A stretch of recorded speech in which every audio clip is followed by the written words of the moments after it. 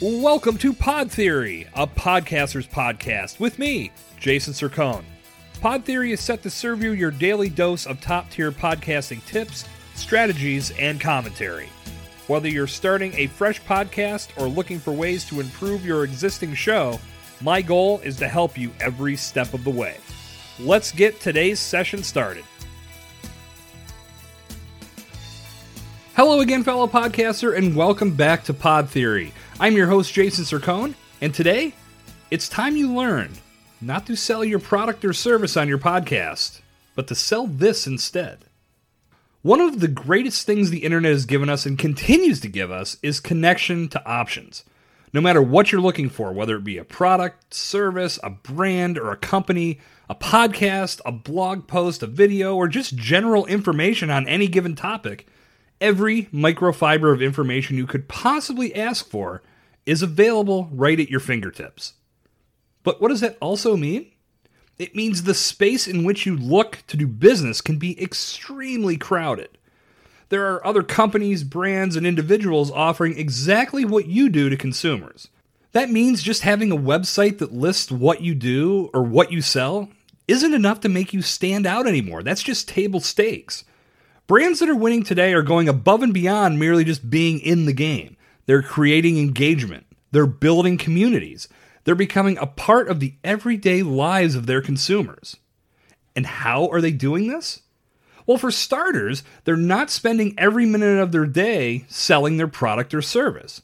The fact is, we live in an on-demand world. And as I just mentioned a second ago, options and answers and solutions are at our fingertips whenever we want them. So spending all day, every day just talking about what you do and what service you provide isn't really going to grab anyone's attention unless they absolutely need what you have to offer in that very minute. Instead, your time should be spent doing two things. One, building equity in your brand so when someone does need what you offer, they connect that need to your brand. And two, selling solutions to your consumer. Let's break both of these down, shall we? When it comes to building brand equity and brand awareness, what companies do this better than anyone? The answer is car insurance companies. Commercials for car insurance are played everywhere, all of the time, but they've all gone into pure storytelling mode and have introduced characters that instantly help you identify with the brand. You've got Flo and Jamie and the rest of the gang with Progressive. You've got the Geico Gecko. You've got Limu, Emo, and Doug, which is easily my least favorite from Liberty Mutual. You've got J.K. Simmons for Farmers. You've got Jake from State Farm. The list goes on. And let's not forget the new run of Geico commercials with the rat problem and the clogging problem or the ants. Expired. Expired. Expired. You've got to hand it to these guys. They found a way to make learning about insurance entertaining by pretty much removing insurance, their primary product, from the equation. But when the time comes that you need to reevaluate your insurance needs, what are you going to think about first? Chances are, whichever ad campaign entertained you the most. So now you understand how you can build equity in your brand by not selling your product and service all day long. How about selling solutions? At the end of the day, this is what consumers want. They have a problem. They want a solution. Are you going to be the brand that sells them a solution to their needs?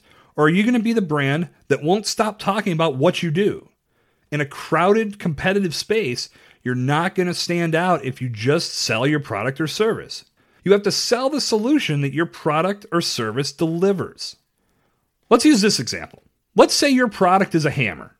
People don't necessarily care if they have a hammer. It's a tool. It's heavy. It just sits around waiting to be used.